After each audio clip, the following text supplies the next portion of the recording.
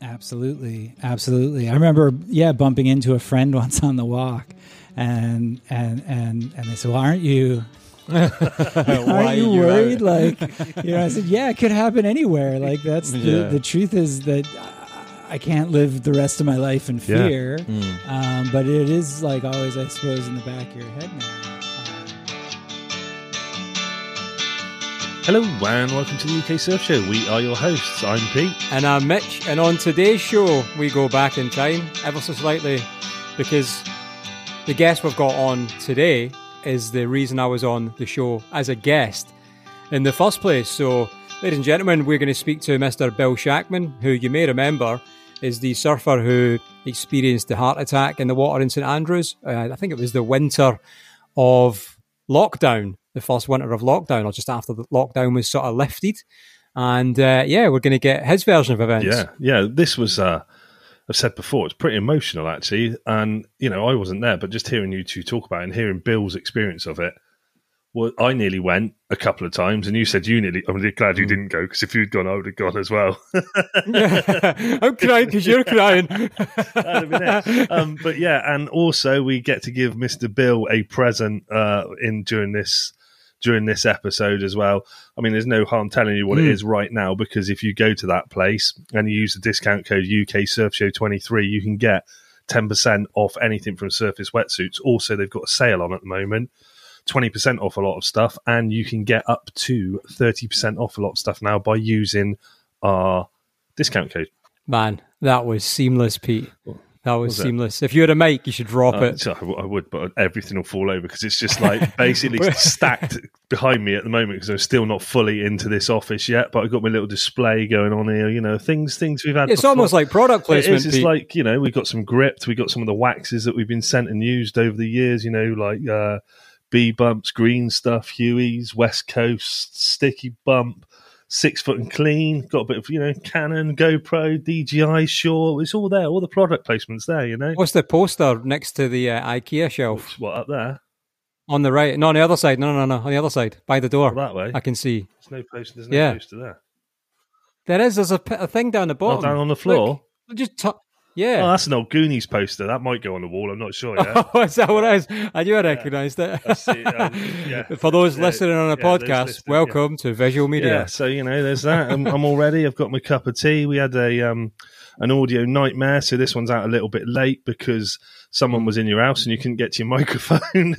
And, I thought we were going to call it a audio hangover. Technical hangover. Well, technical hangover was me going out and getting drunk for the first time in 5 years. Technically, don't break that down yet. We talk about that at the end because Pete hasn't drunk for about 30 years. We'll definitely come back to that. Come back to that at the end. But should we just jump in with Mr. Bill then? Let's jump into Bill. in. Same night as Ben Larg, this one was filmed. So apologies for the GoPro footage if you're watching on YouTube. Yeah, it's savage. Yes. It's savage. However, we have now overcome that. We've got 2 proper cameras for any future content. And let's get into skateboarding, Dad, Mr. Bill Shackman. My name's Bill Shackman, and I'm a St. Andrews local, but I'm originally from Chicago. I was going to say that's not a Scottish accent. It's not a Scottish accent, no. Grew up in Chicago. Family moved to Omaha, Nebraska. Very landlocked. Yeah. Where I was a skateboarder as a teenager. And then, but I've lived here for the last 13 years. Nice. You're known as a skateboarding dad, I believe, as well. Yeah, I used to skate, skate to pick up, skate to drop off. Love it. Yeah.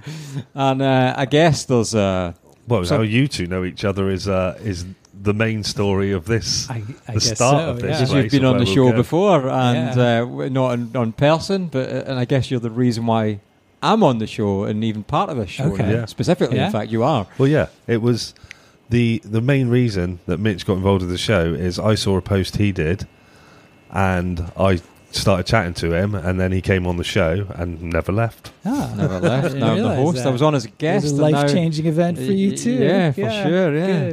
Good. So well, Bill, do you want to say what happened on that day? I mean, I it's a little strange. I don't remember anything from the day. I pieced together the whole story from everyone else's recollections. I did not realize I had a congenital heart condition, although it does make sense of my family history. Yeah. But I was out surfing in some pretty heavy conditions. That I kind of do recall. I kind of remember seeing some heavy waves. It was a big day. It was definitely a big day. I remember being excited to go. I remember, getting suited up first thing to get out. And then everything else is blank. But I had a sudden cardiac arrest, immediately passed out when I think you and Lewis saw me and rushed down to do CPR. Thank God you were there. And there's a defibrillator there, and worked on me for, 15 minutes or so, yeah. 15 minutes before we got you into the ambulance. Yeah. And then myself and Ollie continued working on you for, another 20 minutes or so. I think it was before the air ambulance landed on next to us, and finally a paramedic arrived, because I think even though we had one ambulance, can't remember, it was the lockdown had just been lifted, if I remember right.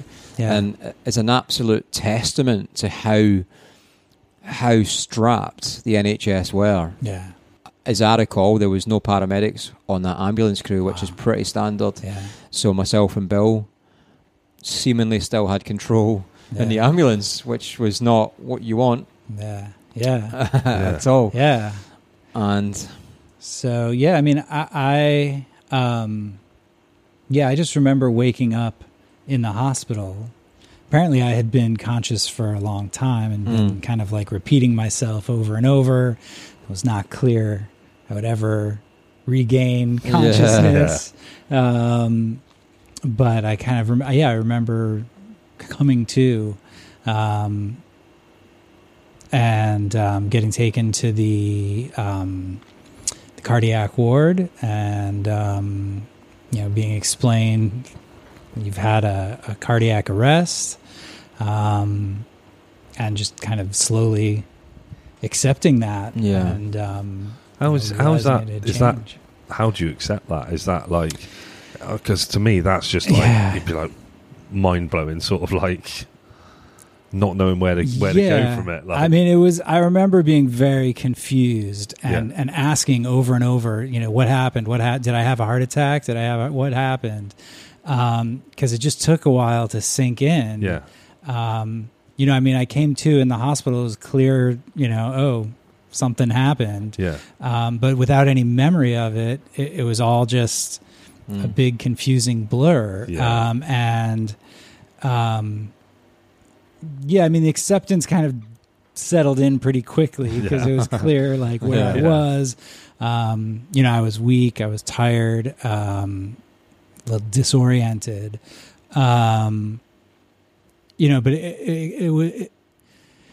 went from going out in the morning surfing and thinking I was completely fit and, kind of in a way at my peak, physically, to, waking up in the hospital wondering, am I going to be able to surf again? Am I going to have a normal life? Like what's in store? Yeah. So it's pretty dramatic. Pretty mad, isn't it? Yeah. I mean, like, not only like how, like, I think people would think how you deal with that. It's that thing of like, how did you? I know you just said tired and weak, but how did your body feel after like something like that's happened to you? It's like, is it obviously it's a massive strain on your body, but like what sort of things you feel like afterwards? Can you remember like waking up and coming around? Was there anything? Yeah, I mean,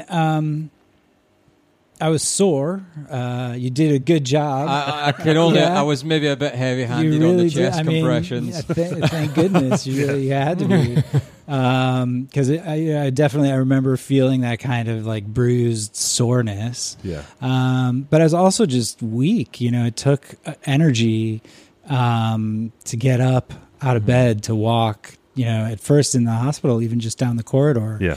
was an effort, and it took a long time to build up my strength again. Like when I got home, I well, I had trouble sleeping as well. It was like I was afraid every time I closed my eyes, am I going to wake up again? But then I'd be exhausted. I'd finally sleep and then get up and kind of go for a walk first thing in the morning. And the walks would get further and further. So I'd start out just going around the block, going half a mile, go walk up towards Craigtown. Was that a worry in itself? Like then... Yeah. Being on your own and thinking, right, I'm going for a walk on my own. Absolutely. Absolutely. I remember, bumping into a friend once on the walk and they said, well, aren't you worried? Like, I said, yeah, it could happen anywhere. Like that's the truth is that I can't live the rest of my life in fear. But it is like always, I suppose, in the back of your head now. But I just want to, keep on going, really. Yeah. I don't know. You just gotta keep on. Yeah.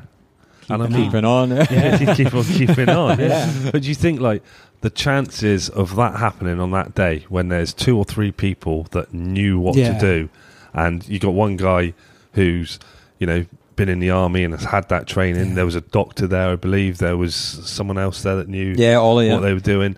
The chances of 3 people being there on that day that knew what they were doing. It's really incredible. I mean, it really does feel miraculous that everything fell into place. Normally I'll go out and surf at West Sands. If I'd been out here, on my own, that would be it. Yeah. Or, even worse, if I'd been at home, just sitting around, no one would have found me till I got back. So that, that you saw me, Lewis saw me, that there was a doctor there who also saw, what's going on. I think there was a retired fireman who knew there was a defibrillator there. Yeah. And you said, like, you couldn't get my wetsuit off. Someone said, oh, here's scissors, You got the wetsuit off, like, I'm all wet. You couldn't get the defibrillator attached. We need a towel. Oh, here's a towel. Like, everything just clicked into place. It was like a magician's box because all the tools that were needed just kept appearing. It was pretty insane. It's just incredible, really. And I think, I guess I wasn't sure coming and speaking about this. I'm trying to sit and not say nothing because I've done my piece and spoke about it, and that's why I was on the show. But at the same time, I guess there's people will be listening who won't have heard what was going on. And I think just for context, the first time I saw you afterwards, I didn't realise it was you. I'd been back up. I was doing my traditional Boxing Day Santa Claus surf in a Santa costume. I was up here with Special K, my other half. And I'd just come out of the water, and I actually walked. Bill was obviously out on a walk on the beach, and I walked straight past you in a dripping wet Santa costume, which was hanging off my body. And then I got in my van. I didn't know it was you. And Special K said, "I think that's Bill." And I was like, "Nah, it can't be. It must have been so odd." And the best thing is that the day that happened with you, I had packed the van. I was going to do my Santa surf that day. Okay. So I could just imagine the headlines of Santa saving Bill Shackman on the beach. Santa doing chest compressions.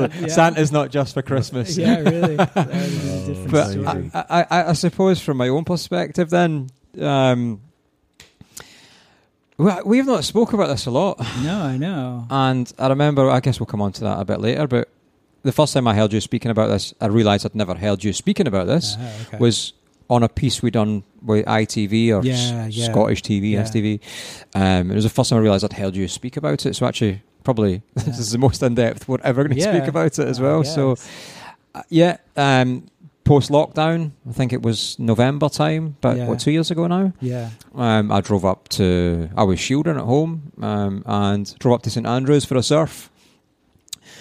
And it was a big day. It was a really big day. It's like, I don't know, 15 seconds, something like that. In fact, you've got a get well soon card that I had made up, which has got I put the screenshot of the day of Magic Seaweed, with the forecast, and it was just that, and it was something like, if you ever see this forecast, do not go surfing. It's like that. It's like, okay. And the whole I'm surprised it didn't say something along the lines of, like, oh, remember this day? I know you might want to forget it, but there it is. It was amazing. We actually put the card in the Toasty Shack, and the amount of the community, not just surfers, that signed it and left a message was insane. It was so touching to get that card. It's nice that it was like a whole community that had come together so I came up for a surf on this big crazy day, and it's weird because I'm not one of them. I feel that there's a thing in surfing where people have to stand on a beach and almost show off how much beach knowledge they've got about, there's a bowl over there and this sandbar and swell directions, and if it's a north-northwest, like, shut up, there's a wave, get in, or it's not good enough, don't get in, whatever. But I would normally turn up, look good enough, going, and for some reason that day I waited and I didn't get in, which I would never do, but it was good enough to go in, and something made me wait, and I was slowly getting changed into my wetsuit. I had my wetsuit half on, and I had seen, turns out to be you, lying on the floor right at water's edge, and I just assumed, like me, bad back, just stretching out. So I continued getting my wetsuit on, and it was a cold day, I remember that. Yeah. My wetsuit was literally half on, not even pulled up.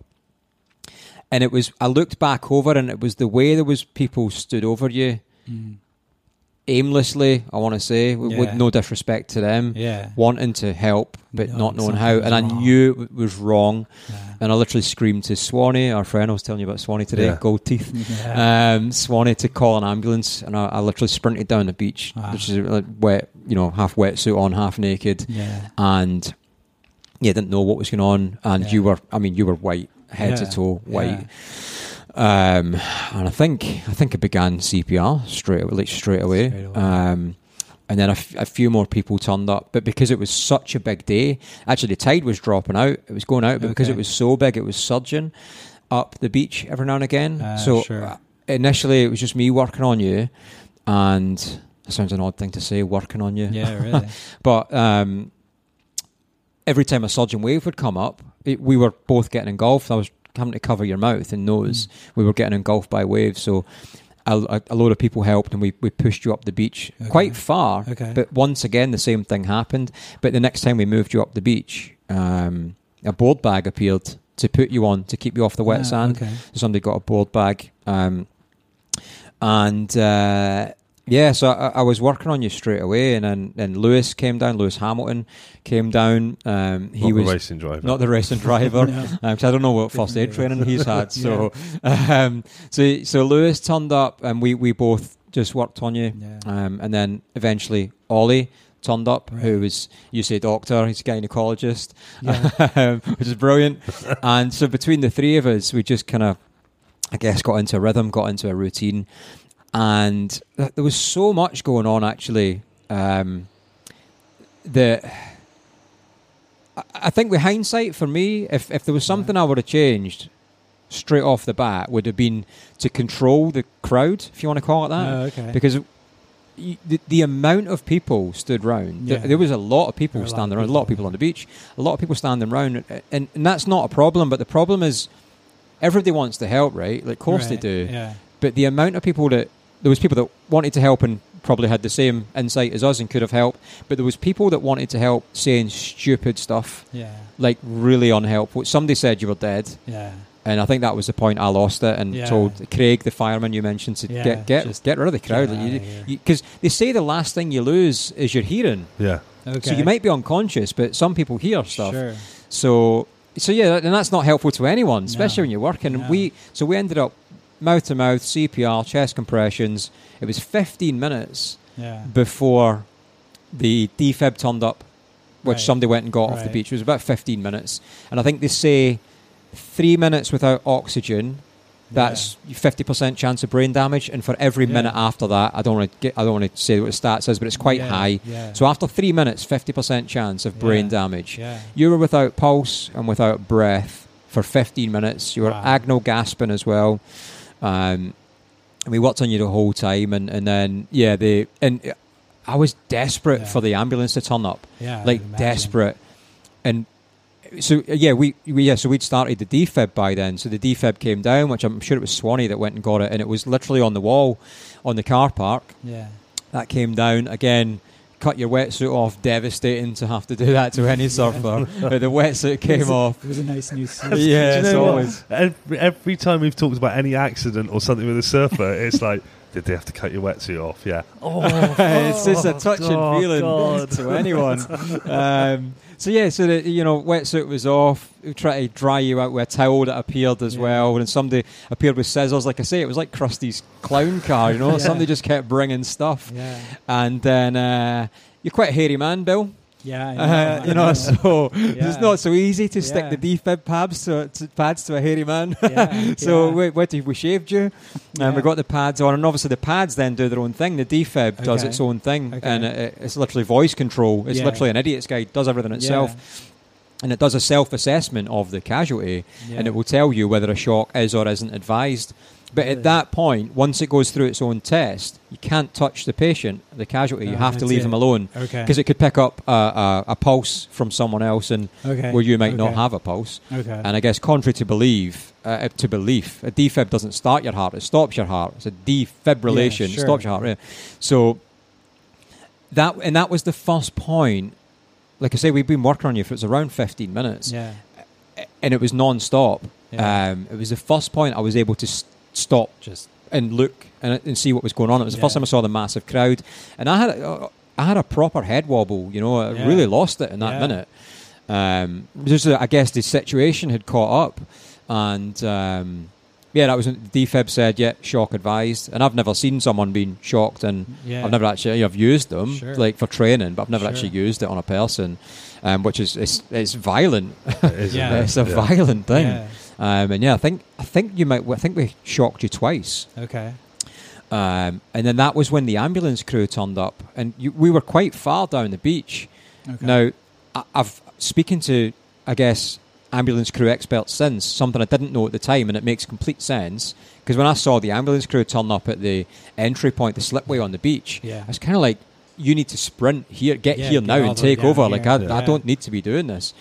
And they didn't. They were just walking casually over. But like what I now know is that no ambulance crew should do that, because they need to turn up, appreciate the situation, appreciate the surroundings, but not turn up tired for their own sake as well, so they can think straight. But there was just I don't want to call it a comedic error of events, because it's just a testament to how stretched the NHS was, like I said.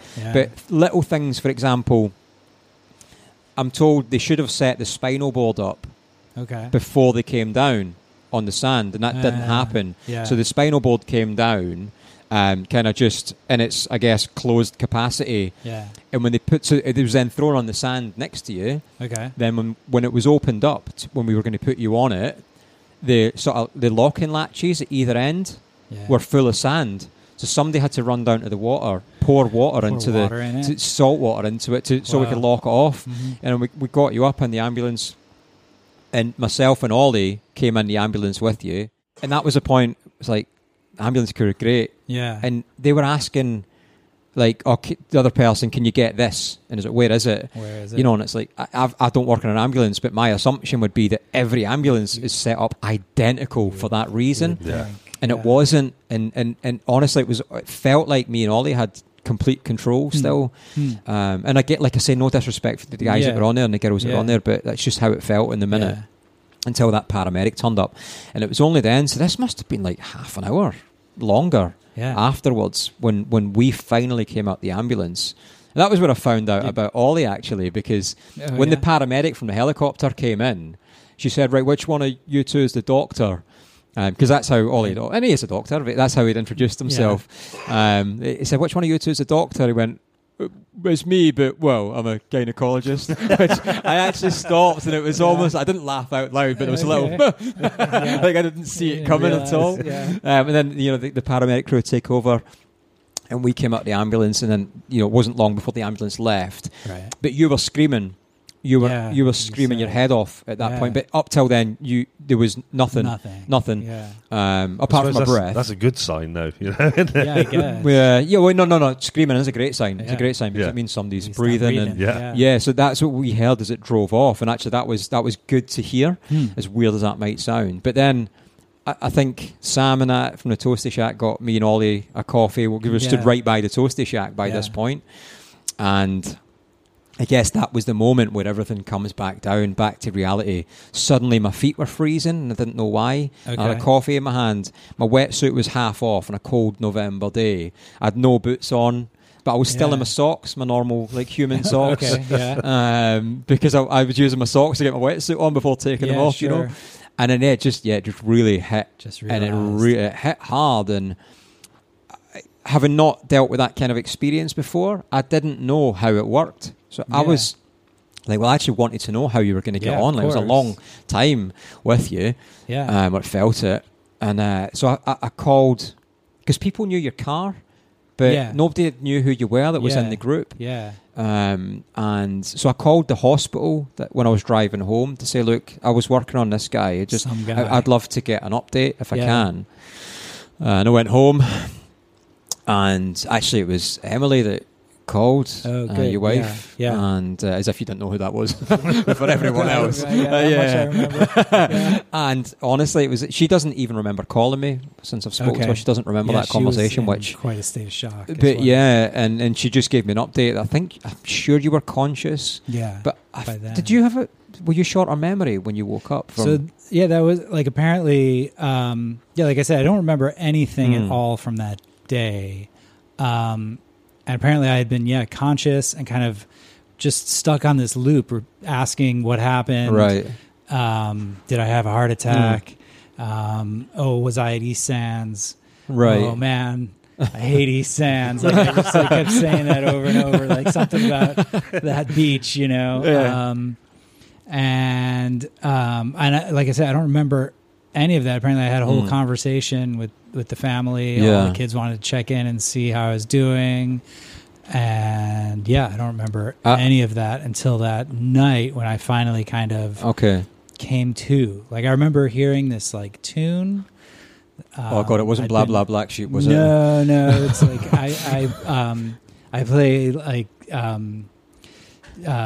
Scottish lute music, and so I had been working on this tune. I think there's something about that, I'd been working on that the night before or something, and it kind of pulled me through. Yeah, and it was waking up from a dream. Really, I mean, it felt like I woke up. Yeah, in the hospital and suddenly could remember. Yeah, who I was. You know, like I said, I didn't remember what happened, but you know, in fact, afterwards, I remember being kind of so shocked by the whole experience of having lost my memory and not knowing what had happened. Yeah.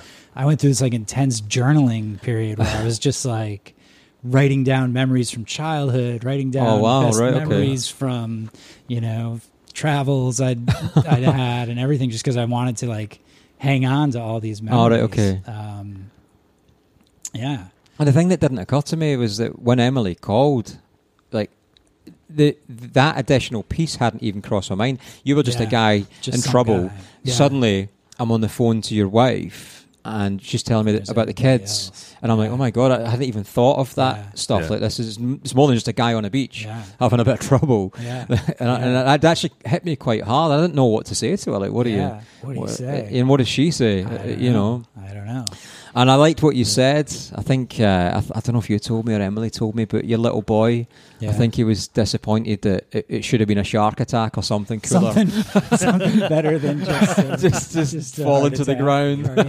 Just fall over. Yeah. And I guess this is the point where I think it's why I came on the show, not because of the event, because, by no accounts is this an isolated event. And these things happen all over the place, but there's two parts to this. So one was, there was a realization for me, and it wasn't, what I'd done wasn't because I was a lifeguard.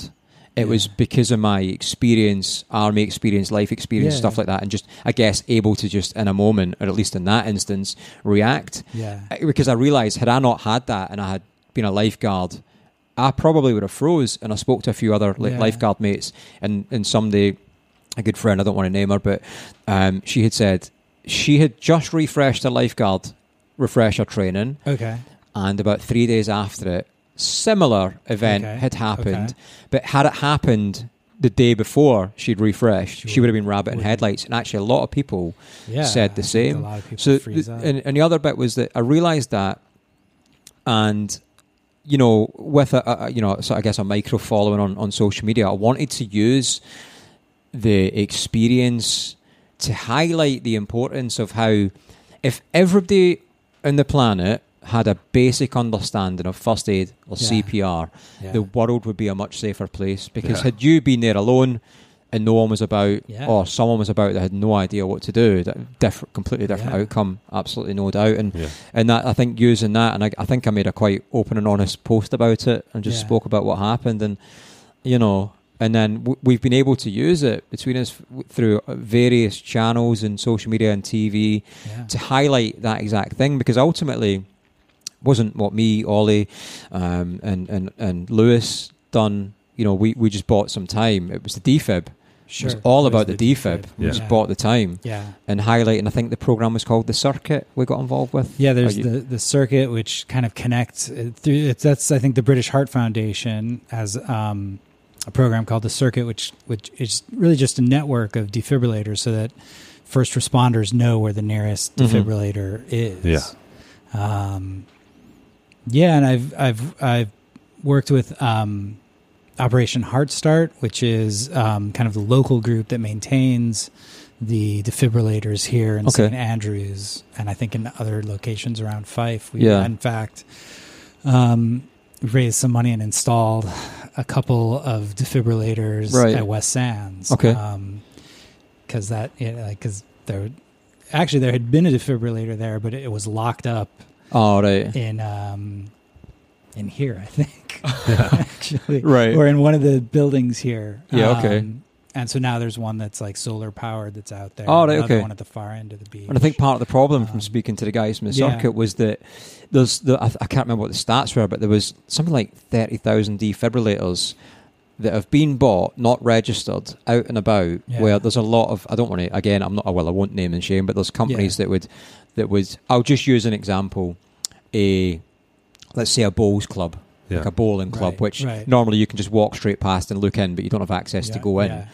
Maybe some of them places will have a defibrillator for their members, and that might be the closest one to somebody that's just had an RTA or something, but it's not accessible, it's not registered, it's there for their personal use. So the circuit was trying to get these all registered, networked, who's looking after, who's maintaining, so they're accessible for everyone, because, let's say, ultimately that made the difference. It really did. I mean, how's your life changed since that day? How's my life changed since? Yeah, since that day. Whew. I mean, on the one hand, I'm like always grateful that I'm here. Yeah. I think about it a lot. Every day. It's like a blessing that I'm still here. Because it could just as easily been the other way. So there's a certain, I suppose, level of gratitude that is just natural. Yeah. But, on the other hand, it's, you get on with things. Yeah. Like I don't dwell on it. Yeah. It does. It's funny. I still surf, and people say, "Well, aren't you scared?" And the truth is, it's kind of the opposite. It like reaffirms for me, I'm doing what I love doing. Yeah. It's like life is too short to miss out on what you love doing because you're too scared. Yeah. And it's true with everything. I think it really reinforced how important fundamental relationships are. It was in the middle of lockdown. It was like, or really, it was at the end of lockdown. I just spent all that time with 3 kids and my wife, and really by the end of that experience, you're kind of like ready to I just want to kill one of them. But as soon as this happened, it was like, oh, every second that I can spend with them is a blessing. Yeah. And I cherished every moment. Let's let's play another round of Mario Kart. Even just the littlest things made such an important difference. Yeah, definitely. And it made me really, I think, appreciate all the relationships. Like you said, it's really about the network of other people. Yeah. Like, if I weren't here, I wouldn't know the difference. Yeah. Right? Yeah. But to have left behind that loss and hurt that, that my kids would have experienced, that'd be tragic. Yeah.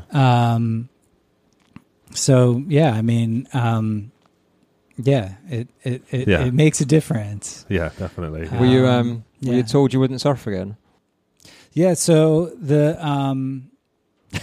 I remember having this conversation with the doctor, and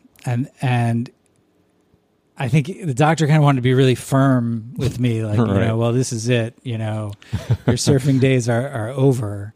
And I really questioned that, I was like crushed. You could see like, this is what got me through lockdown. Yeah. And has really kept me healthy. Like, if it wasn't for surfing, I'd just be sitting on the couch eating more crisps. Playing Mario Kart. Right, yeah, exactly. So it was like a slow process of kind of building up my strength, and then having the conversation with the cardiologist to say, well, I feel strong enough to do this.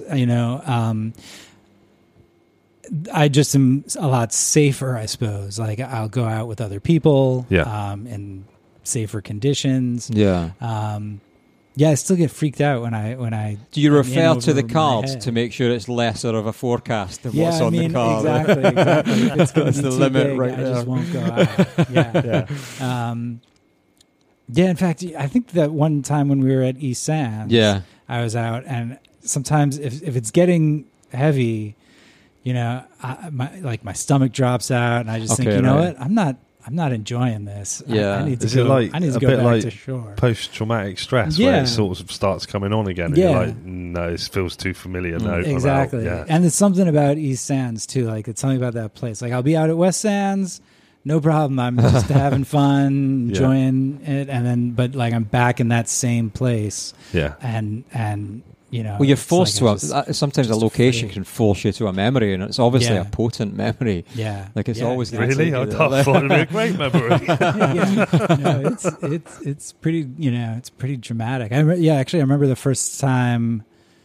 I went back out on the pier and just walked all the way to the end of the pier, and you're just standing there in the middle. And it's like someone had seen me out surfing out past there. And just thinking I could have wound up, here. And it was just, just a really emotional definitely experience. How long was it before you got back in the water? Can you remember? Let's see. I guess it was probably about 6 months or so, because I think that in June or July of that year, because that was in the winter, right? It was in that's December. right, yeah. And that summer, I remember going, I have a group of friends that have a picnic at East Sands and barbecue, and I brought along my board, and some other friends had boards out, and I had my wife insisted that I wear the life jacket. And I was really out, like, probably not even in, over my knees. And you could see everyone was watching. One of my friends is the beach is a doctor. All the music stopped. Everyone's just watching, making sure. And I was like, guys, I'm okay. This is not, I tell you what, how fun it is to try and surf when everyone's watching you anyway. Yeah, exactly. And these were not waves. These were like little tiny waves. It was just like, I'm just paddling around. I'm going to catch a little tiny wave. But, but that, so that was like my first time back in. It took a while after that to kind of work up the nerve to really go surf, I suppose. Well, what's been fantastic is we've surfed a few times together since. And actually, we surfed not too long probably after your first surf, but I remember paddling out and being like, Is that Bill? Nah, it's not Bill. It couldn't be. It could not be Bill, and paddled off. Must have looked really rude. No. I'm not getting involved this time. I say, you're on your bloody own. It's been like that. Really. Is that Bill? Yeah, I'm going to West I'm Sands. get out of here. Yeah. No, like I said, I mean, I really like. I don't go far out. Like as soon as I feel like once I'm in over my head, I'm just cautious now. Did you feel a bit like challenge accepted when a doctor told you that? Like, I guess as a surfer, you must know you're going back. Yeah, there was a little bit of that. Like, I mean, because I remember having that conversation with the first doctor and kind of questioning him, like, "Are you sure? Like, really, this is it?" And then talking to.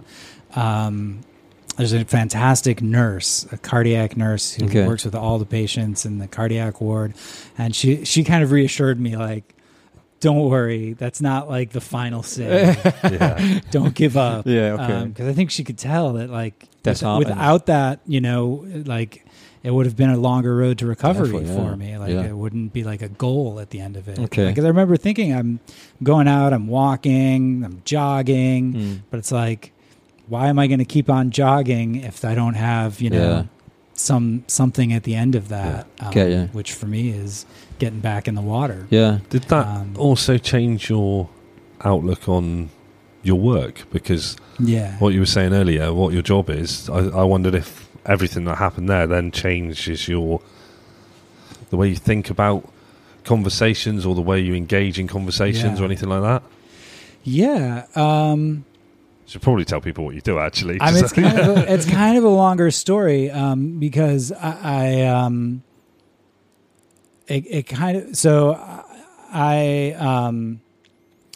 during the process of recovery, applied for a position at the Divinity School to work as an editor of an encyclopedia of theology. Yeah. And so, I think I applied for that job as well. I just missed that. And I think, well, I don't know, in the process of recovery, I spent a lot of time kind of getting back to basics philosophically. Like I was a philosophy student and wanted to I was reading Sartre's Being and Nothingness. I kind of wanted to build everything up from the base level almost. And so the work in theology, I suppose, kind of was a reaffirmation for me that there's something to this, that like I'm not giving up on finding meaning in life.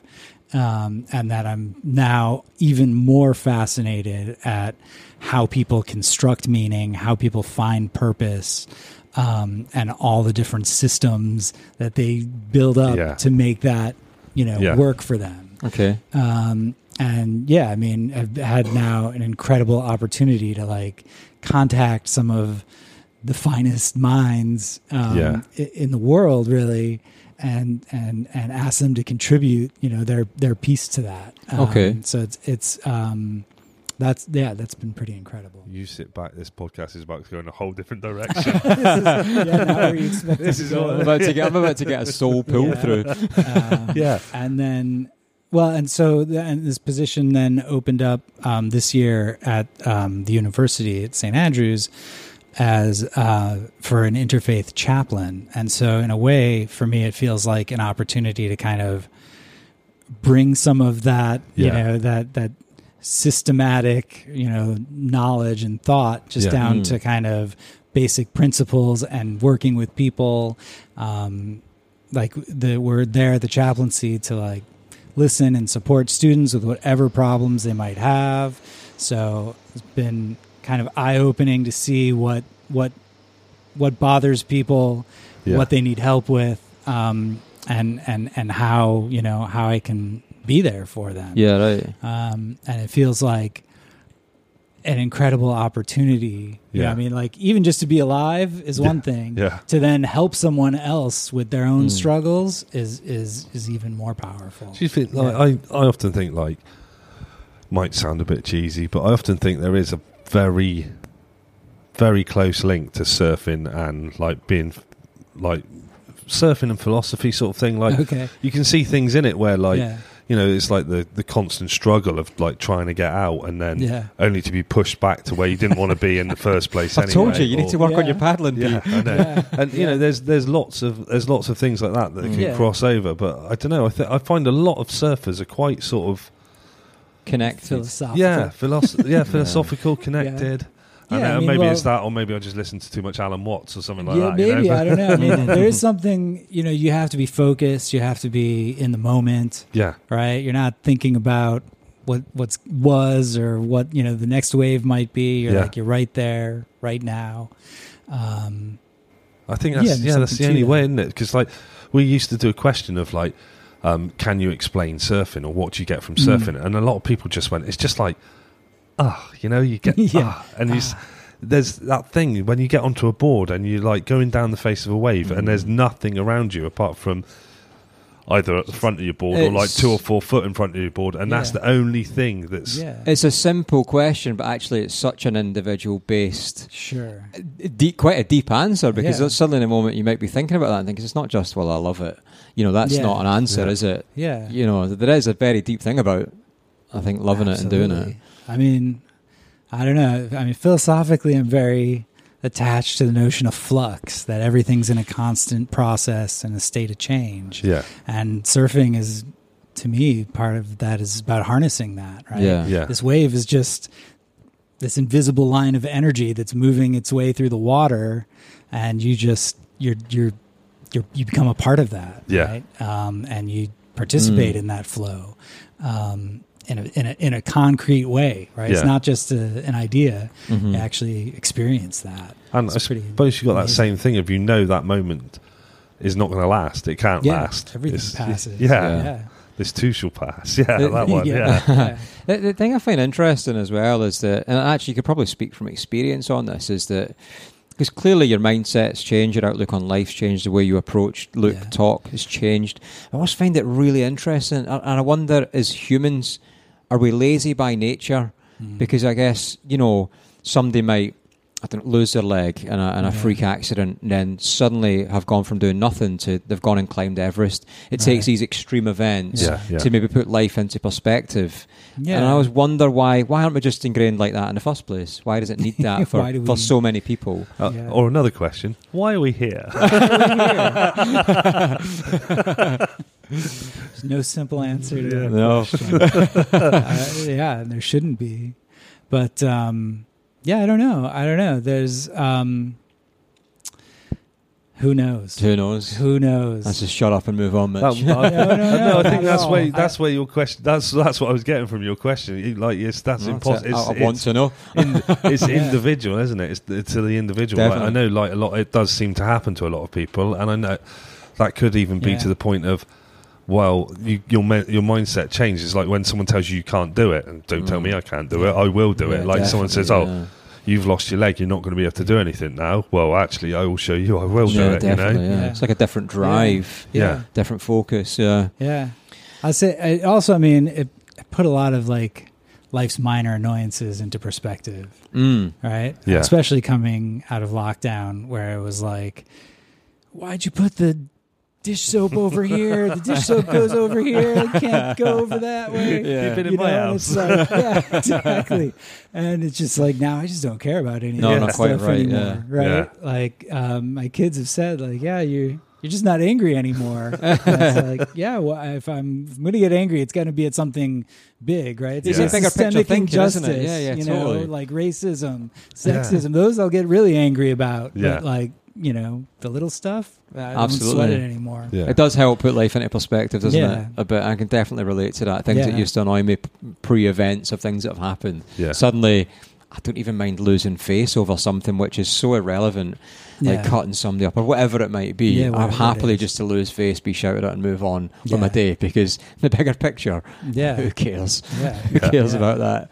What I remember about you as well, Bill, is when did I see you? It must have been, it could only have been a month after the event on it must have been in the January. I think it was just after New Year when I saw you at East Sands, and you looked how you look now. Yeah. Like from how we had seen you white, no breath, no pulse, no oxygen. You were in a bad way. Yeah. To suddenly just a guy walking down the beach. Like, I couldn't believe how quickly. So did they have to do anything? Was there anything you had to have done? Yeah. So, I had a pacemaker put in. Yeah. Which is really just like a backup defibrillator. Yeah. Like it doesn't regulate my pulse or anything.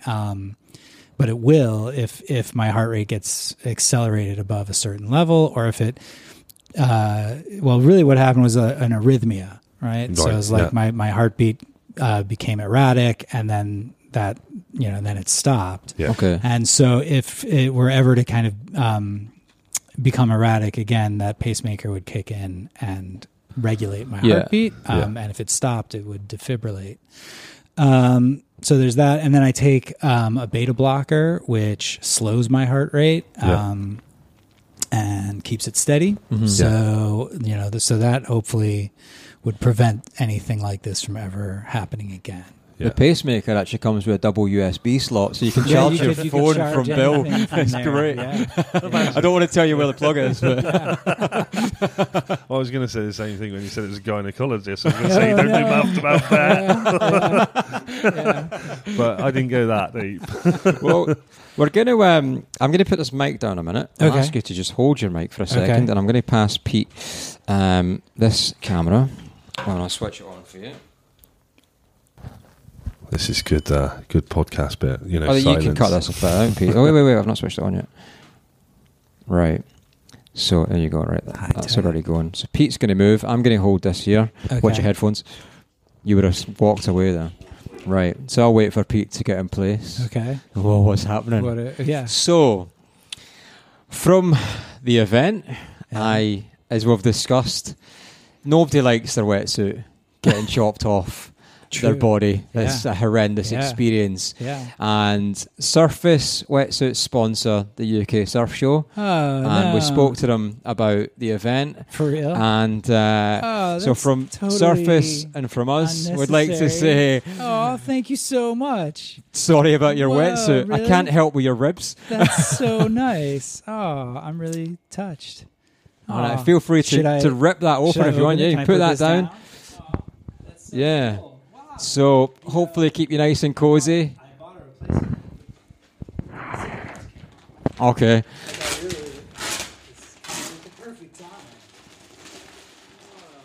So it's a nice winter hooded suit for you, yeah.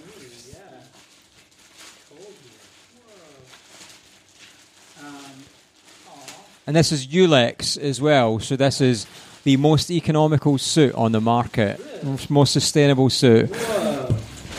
That's incredible. Look at that. Aw. Cool. That is so great. Thank you so much. Pleasure. Yeah. So I hope that fits. I'm not going to try it on right now. It's part of the podcast. You can't have it. When I first put mine on, I thought this feels a bit tight, and then once you get into it stretches into you. The Surface wetsuits. Oh, cool. And mine's been absolutely fantastic. I've loved it. Okay. So I've felt that I think it's probably the warmest I've felt in a wetsuit, where you still feel like you can. Once you get a thicker suit, sometimes you're a bit restricted. You still feel like you can move in it, and just feels it's just free. All right, good suit. Yeah. Oh, well, I'm stoked. I'm excited. So we can't promise you the waves. We've been looking for them ourselves. They'll be here eventually. We often ask people what's the best and worst wave, but I think we already know your worst wave you've ever caught. You know what? It's funny. I think about that a lot because I don't remember anything from that day. It's like my dad kind of awfulizes things. He had this real negative, oh, you must have been struggling out there and you must have been having the worst time. And I was like, you know what? I can remember this however I want. I hope that was actually the best wave I ever caught. That's a great outlook, and I made it back to shore, and then I was out looking at the wave and thought, all right, I'm done. I'm ready. Yeah. Who knows? I like the idea that you actually did have the wave of your life and you've got no idea. I have no no clue that it happened. Yeah. Probably the worst. The biggest barrel ever. Everyone's like, oh my God, look at that guy. Yeah, who knows? Who knows? Yeah. Can you get overstoked? Well, I think you've just proven the point. Yeah. So how's the future looking for yourself and the family? You got any plans? Future's looking good. Just the usual. Trying to think ahead to the summertime. Have a conference in Finland I'm going to. I'm excited for that. There's a big conference here at St. Andrews that I'm a part of, so looking forward to that. And then turning 50 in the summer. Okay. And so hoping to get back to the States and go camping with some old friends. Oh, amazing. Mark that. Yeah, that would be fantastic. A question on that, which was, you're saying go back to the States. You say you grew up in Chicago and... Chicago. Omaha. Yeah. Say it So when properly. did you... Chicago. There you go. So when did you start surfing then? Because if you were landlocked, was it till you came here or? Let's see. I guess so. I skateboarded as a kid, so I was always into board sports. Yeah. And then my sister is a yoga teacher. Her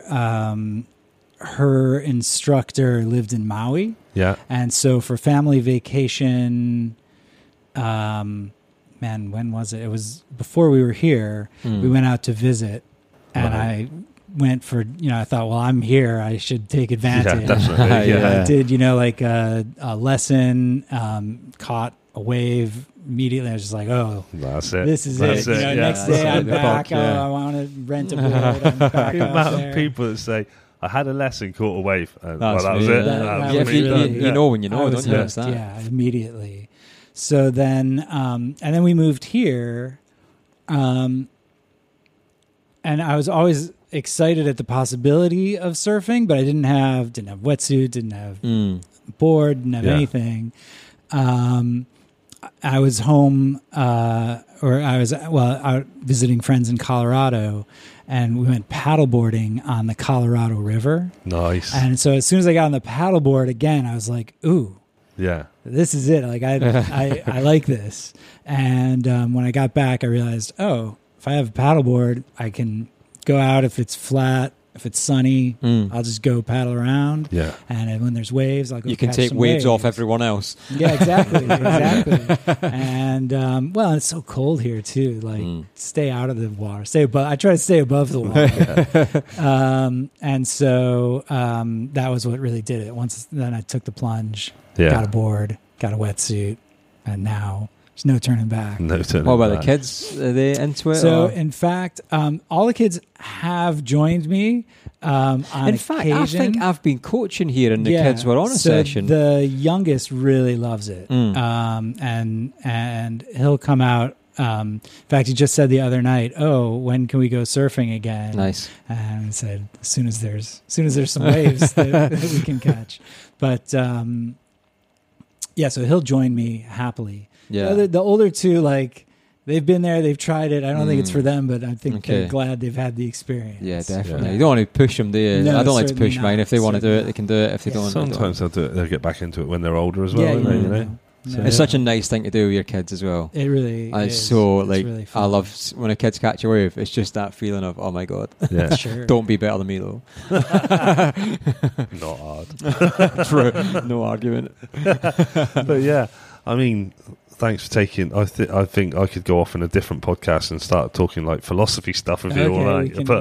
I would be catch completely us later out. in the philosophy podcast. That's it. But thanks for taking the time to come and see us. Thanks for having me. I'm just so be glad to here. have the opportunity to talk to you about it. Yeah, I feel definitely. There's just no end to my gratitude. You don't have to have any thanks to any of us. I do. I understand. It should be. It's almost a duty. Anyone with the tools in hand should be helping out on something like that, and that's why it was so important to talk about it and try and get. And in fact, that's why Pete and Leighton, who are hosting the show, they actually went away after hearing my post about learn CPR, you went and done a course, didn't you? Yeah, good. Yeah, and then it was that Scott started speaking to you. Then, as I say, he came on and I couldn't get rid of him, and he eventually pushed Leighton out, and now he's in the seat. And now I'll get rid of Pete, and my plan's complete. Okay. And it'll just be the me show, next week and I'll be my own guest. Seem like a good team. You don't want to break up a good thing. Yeah, but as I say, thanks for coming on. Glad you're here to come on, and me too. Yeah. Enjoy this surface wetsuit. Yeah, thank you. I will. Absolutely. I look forward to seeing you in it, hopefully sometime soon. Yeah, hopefully sometime soon. Amazing. That'd be great. Thank you, Bill. All right, That's been great. Yeah. Thanks for that, Bill. That was... Yeah, that was... Go on, that was... I think emotional is probably the right word. I realised that I hadn't really heard Bill talk about this that much. Yeah. We have spoken about what happened, but not massively in depth. Yeah. So listening to him tell his side of events, it nearly got me. I'm not going to lie. I'm not ashamed of that either. It's an emotional I suppose day. You're not really used to listen to anyone else talk, are you, really, either? Fucking hell. You've had that lined up since we recorded, haven't you? Listen to Bill share his side of my events were. It's funny because it's true. Fair. Yeah. So, yeah. What a great guy, though. He was amazing, wasn't he? And I mean, like, just not even the stories of, like, the main story on that is how you came on the show, how you saved his life with other guys there and everything that happened. But he's just an incredibly nice guy as well. And like, he's one of those people you feel like you could just chat about with anything for ages, Yeah, definitely. Really, really intelligent guy, like way above our level. I think you probably connected with him on a philosophical level as well, which I actually just remembered I was using the lines from that when we recorded that night, because I think you said something along the lines of how surfing is like life. And it's, about getting knocked down and getting back up. And I think for the next 4 or 5 episodes, I used that line with the guests. Yeah, you did. Because I remember sitting there thinking, what a prick. Really cool guy, really into music. Yeah. Just really into skateboarding, like I said, when he was a kid, and massive into surfing. And it was really good to then... We hadn't planned to surf together. I just went back up to St Andrews one day for a random surf. Yeah. And just so happened to bump into Bill in the water. I don't even think I knew he was surfing yet at the time either. So it's just like, is that Bill? I swear I just paddled past Bill. Was he in his surface wetsuit? No, we hadn't given him it at the time, had we? He was in a suit that I'd cut off him, stitched back together. Do you know what? I honestly can't believe how nice like surface wear should say for that, really, because we just said we're going to see this guy, and it's the guy that Mitch saved on the beach, and he had his wetsuit cut off, and the guys at Surface were just like, "Yeah, we'll send you another one." They couldn't have been nicer. So nice and more forthcoming with that. Like, that's such a nice thing to do, because I think I've definitely heard enough stories, I'm sure you have, of people who haven't had their wetsuits cut off, and like you said in the thing, you're always like, how new is the wetsuit? Because I'm cutting it off. And it's just a devastating thing to have to do. Like, is there no way you could operate with this wetsuit on? Just a little bit of keyhole surgery through there, or something like that. But, oh, man. So to have it replaced in Surface, thank you so much for being, like I say, they were just so welcoming. I didn't even have to explain. They didn't want anything in return. But I know Bill's been in it, and it fits as well. Good. He's quite a hard person to gauge size-wise. He's about 18 foot tall, that's why. I tried to, after the event, I actually tried to get the wetsuit replaced, and another brand was going to do it, and then they didn't. And I set up a chat group for everybody that I could remember was involved that day, to try and gauge what size people thought he was. And bearing in mind, all we had a point of comparison to was essentially, a corpse on the ground in a wetsuit, half shaved, and just white and pasty. So there were people who were like, "Oh, I think he's a small," and other people were like, "He's definitely a 3XL." It was like, where do I go from that? I don't know. I tell you how I know someone's size. If I stand next to them and they're taller than me, I think, fucking hell, you're tall. That's how I go. Well, that didn't help. I'm 6'2", 6'3". I've been saying it wrong. I measured myself the other day. I think I'm 6'3", but I've been saying I'm 6'1" for like 20 years. So, yeah. Oh, really? Right. I'm the other way around. But I guess the only way then, for using your logic, I could have measured to find out what size wetsuit Bill was to stop the ambulance and ask if I could lie beside him. Excuse me, before you put him in there, can you just get a tape measure a minute? Yeah, well, for next time, won't you?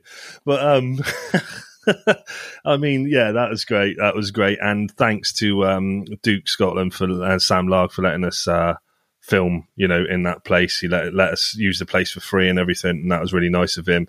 And if you can see this little t-shirt here that I'm sporting at the moment, it's nothing to do with Duke's or Cheesy Toast Shack. It's his brother's company.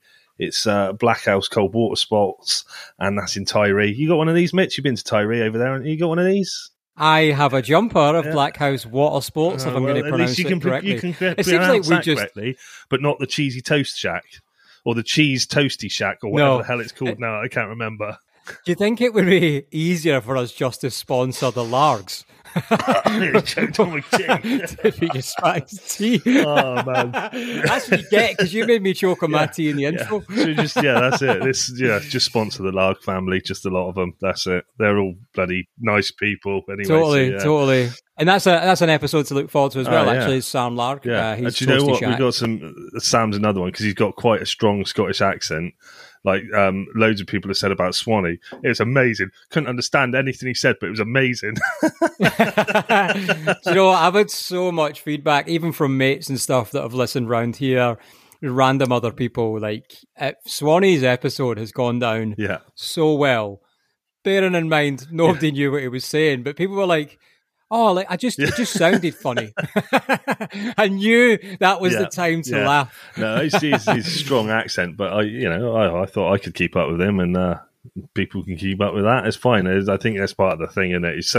His accent's so strong. It's when he goes into the stories and he starts going, "Oh, you're like that," like going into like a bit. You're like, "What did you say there?" But no, he was absolutely fantastic. Well, it's funny. There was for anybody that's listened, there would have been something he would have said over and over and over. And I was listening to this episode, or the end of this episode, in the office at Lost Shore. Again, we always listen, don't we, for continuity, make sure everything's okay, and we've not dropped a bollock and left something in there we shouldn't have. You listen because you like the sound of your own voice. Yeah, I cut the rest out. But there was a bit, the guy that I worked beside, Collins, the marketing guy, he wrote down this line next to me, like on paper, and he was like, "Oh, I love when Scottish people say that." And I was like, I looked at it and I was like, "What?" And it took me a while to work out what it was, but as soon as I saw it, I got it. And it was when Swanee said, "Oh, brilliant story, mate! Fucking brilliant." I actually can't. Was it? Don't tell me, because the bit that I pulled out on was the Kelly Slater bit when he says, "Kelly Slater was walking that way. Oh, I'm going that way. I wasn't going that way, but I am now." Oh, fuck. Shit, well, it's gone. I've just built that up to nothing. So got to leave that in. That's amazing. Because no one will ever know. Everyone will be like that. Now, what the fuck did he say that was so funny? And just fuck it, we'll put it in at some other date when you remember it. Oh, that's it. Just fuck it. Just leave it out now. No. And it's when Swanee went, I was like, "Ah." I was like, "Ah." Did you pick up on that? So he said quite a lot. I was like, "Ah." I didn't pick up on that. So, and somebody wrote it down in words, which it's just like obviously like, Scottish lingo. He said, "I was like that." I was like that, which I guess is the real words, but is slang for. Yeah, I was like this. I was like that. He was like that. He was like, I was like that. But he wrote it down on a bit of paper, and I was like, "I was like at." I was like that. And he's like, "There's no way nobody else knows what that means." I was like that. So we got a similar thing. Well, maybe you should read the first version. And like people do this face, and they drop the "at," but they pull a face in that bit. So it's going to be difficult because I'm going to do it to this camera, so you'll see it when you play it back. So it goes, yeah, and I was like, So basically, I was like, and they drop the at and they just pull a face, or I was like, and use a face. And everyone knows what that means. Well, that's exact. Yeah, it's the exact same expression, just obviously with lingo. That's what it's a better way of explaining it. But yeah, so Swanee's episode went down really well. And like I said, the reason... Do you know, I don't know if we mentioned it, but Swanee was also massively involved that day with Bill Shackman as well. He was on the beach. It was Swanee that got the defib. And yeah, so I mentioned that. You just ignored him. Swanee's bound to know where the defib is. Swanee knows where the quickest route to hospitals, defibs, medical equipment, everything. It's just mapped out everywhere for him. Anything that can access a breakfast. It wouldn't surprise me if he's like stood next to the Cheese Toasty Shack just defibbing himself to get a free toasty or something. Just reheating the cheese. Amazing. Yeah, that went down well. Had any surf recently, Pete? Talk to me about surfing. Recently? I haven't been surfing for so long. I was chatting to someone the other day. What's wrong with you? I pretty much feel like I'm just the biggest fraud on the planet at the moment doing a surf show where I don't actually ever go surfing. I've been to the Wave, hung out with Ben Larg, Ben Skinner, and a few of the other people there when the Shaka Surf women were there. Vet was there, and Sally from Yonder. Oh, that was at Rookie Ripples. Yeah, that was on as well. So Lucas was there as well. Lucas is coming on the show at some point. He confirmed it to me while I was there. So now I've said that, I'm holding into it. That's going to be sick. So yeah, that was good. I've been around surf things, been chatting to loads of people about surf, just haven't been fucking surfing. It just hasn't happened. I went drinking. Should we get on to that? Let's tell the good people, when's the last time you had a drink? Before lockdown, it was probably 2017, 18, something like that. But before that, it was probably about 7 years before that as well. So I think and that's because I'm a terrible alcoholic. It's not because you're against it, is it? It's not because you're against it. It's just that you wake up in people's houses. I literally just cannot drink anymore. I've never found anything I like to drink, so I end up mixing drinks, and I just end up just like the worst fucking hangovers ever. So I went out Saturday night. It's now Monday evening. And I still feel like absolute arse, and I'll probably feel like this till about Thursday or Friday. Yeah, but I bet you having a drink in you makes your presence tolerable. It does, definitely. But yesterday, I threw up so much and so hard, I've burst all the blood vessels in my face. My eyes are bloodshot, and probably well good on the camera. Get this hat down to cover my face a bit because it was so bad. I was just I tried to talk to you yesterday, and you just weren't engaging in any conversation. I knew it was bad yesterday till about 6 o'clock last night, and but that's just an age thing. Multiple day hangovers. Like I swear, past 30, 30, then you get 2 day hangovers. That's it. So I never drink, but it was a good friend's birthday, and loads of my older friends that haven't been out for ages were going out, and there was a band playing that was playing music from a club. So we used to go to this club where I live in early 2000s, around that sort of time. And they used to play all sort of it was a bit like emo, a bit sort of skater punk music, sort of stuff like that. And there was a band called, I can't remember even what they were called now, but they were good. And they were playing all that sort of shit. And it was really fucking good.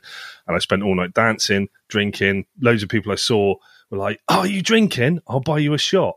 Fucking hell. What is wrong with people buying shots? Yes. That's the way it's supposed to go. Fireballs, apple sours. What's those things that kill you? The Jaeger bombs. Jaeger bombs. And was it Carnage, was it? Carnage. It was good fun, though. It was a good night. But I won't be doing it again for another 5 or 7 years. So that was... maybe we can do one on the Wales trip. Fuck that. I'd be useless. Wales trip. Let's talk about that. Well, we'll do one at the end of the Wales trip. We're going to Wales. We are going to Wales. Can't wait. You couldn't have got away for this drinking conversation quicker. It's just no point. It's a useless thing that people just shouldn't do when you get over a certain age. I don't know. How much money did you spend? Not too much, actually. I wasn't too bad because I think people get buying me shots, so I didn't actually spend that much. I literally only spent about 40 quid on a night out. feel like a hot chick, just getting drinks bought for you. I am a hot chick. Look at me. Hey. You can be what you want to be, Pete. It's 2023. Isn't it? But yeah, anyway, let's move on from that. So Wales. We're going to Wales. We're going to Wales. We've done the Scotland edition. We've done Newquay. And Wales we're super stoked for. Yes. You might have seen on the stories, what we're after, though, is you, the listeners' thoughts on guests and who we should have on. Mate, we've had so many already. Plus, I think this is going to end up on the Sunday when we first get down there. We might be ending up doing a little meet up on the Sunday night because I've already had loads of people saying that they want to meet up with us and say hello and stuff like that. So, nice. We'll arrange UK Surf Show paddle out. Not on the Sunday night. You're going to do that after driving down from Scotland and then paddle out on the Sunday night? Mate, it's like the shortest drive I do for a surf these days. Is it? Yeah. Yeah. You're going to Kent Road or what? Mate, I've had quite a bit of surf, that sort of shit. But I mean, I surfed twice in a week with the kids, which is unheard of. But we surfed last Monday, the kids, and it was the first time in 2 years or something they've been in the water, which is devastating. So I was absolutely stoked for that, and they were catching waves. Is that before or after your boy broke his arm? Well, he broke his wrist 3-4 months ago. He's just not made a big song and dance about it because he's a Mitchell, and we don't. You have to be taken to hospital. That's just how it goes. Is it really, or is it? If he's a Mitchell, surely he would have told you about it in some form, and you would have heard about it by now. Oh yeah, I was aware there was an issue, but not how big an issue it was. You were aware, you just didn't care. So yeah, literally the day before, or a few days before we ended up at A&E, we went surfing, so he was popping up all day long. And then he went 10-pin bowling the day before we went to hospital. So all these things help, I'm sure, in recovery of a broken wrist. Oh, yeah, it's got to. So we had quite a bit of surf. I had a good 3 days of it last week. Stayed at my mate's caravan at the Old Kent Road, which, still, people don't know what that means yet, but they will do soon when that episode gets released. And it was, it was nice to get more than 1 day's worth of surf. As in, a run of days. I think we surfed for 3 days, me and Seba the first night. Didn't expect to surf the night time we turned up, and the swell arrived. It was small, but it was fun. Yeah. And then, I think it must have been the Tuesday then, or the Wednesday. It was just maybe head high. It was pretty clean, and I just surfed shit. It was so annoying. And then when it started to drop off, then I started surfing well again, and I was like, oh my God, why couldn't I have done this on the better waves? But it was cool. I was surfing with Craig McLachlan, who's a Scottish surfer. No, not that one. Oh, no, that's no, Craig not that McLachlan, one. Not that one. He's, that was it. Yeah. Also based, just been picked up by Quicksilver. Incredible surfer. Watch this space. He's going places. Yeah. And little Finn McDonald as well, another little charger. And man, they're just busting out airs left and right, and it's so good to see because I've said this a few times, but for other Groms or newbie surfers to see people at their local break doing these sort of big, powerful turns or throwing massive spray or landing airs or even trying airs, that's so contagious to get somebody to be like, oh, that's actually within reach. Even if it's not, they still might try it. Yeah. And I think that's so important. So seeing these Groms do that stuff, man, it's so inspiring. Yeah, definitely. So I had some good surf. Yeah, so that then had nothing to do with the Welsh trip that we're going on, but that was Mitch's little sideline. Well, there should be some surf in Wales. There should be. So we're going to be staying at Rest Bay, and someone has kindly given us an Airbnb to stay in for the week, which is absolutely Very amazing. kind. And we will give you more on this of where it's going to be, so you can all go and stay there and rent it out for the rest of the year because it's an amazing place right on Rest Bay. And then from there, we're going to be going around the Gower and stuff as well. And we've got people. We've had a lot of requests to have Chris from Logfin Co. back on, but he's a massive. So we'll definitely have him. And he's busy with someone, sister. We'll definitely have him back on the show because he's great. And we've had a couple of requests for different people already that multiple people have requested the same people. So we will get through them. But yeah, as Mitch said, if anyone has got any requests or thoughts or anything of who we should get on, we're going to speak to the Shaka Surf women. There's loads. So just I heard about a guy I think I'm sure he was called the wetsuit repair guy. I think he's based out of South Wales somewhere. Yeah. And it'd just be nice to get, because we'll all talk about which wetsuits we think are best. Yeah. And do you know what? You'll see these all the time on like Facebook, surf groups and whatever. And someday we'll post saying, what's the best winter wetsuit for Saltburn in December? Yeah. Now, you would get the exact same response if you just posted the question, what wetsuit do you wear in December in Saltburn? Because it's just going to come down to personal preference. So it's a bit of a bollocks question to start with. So we thought, let's take away the branding and let's have somebody who deals in... Which fucking wetsuit do you repair most? Well, yeah, exactly. Because they'll come with a non-biased, I think, non-agenda perspective of that suit. So I think it'd be quite interesting to hear. Yeah, definitely. But yeah, so there's quite a bit of information on that show today, wasn't there? And, old Bill Shackman's been on. I'm glad we've had him on now. And Wales trip is going. Leighton's popping in. I'll just chuck that one out as a bonus episode at some point when that comes out. And if we get time, we'll chuck some Buy Me Coffee bonus content on as well. Don't forget to subscribe on the YouTube. On the YouTube and on the Instagrams. You're so old.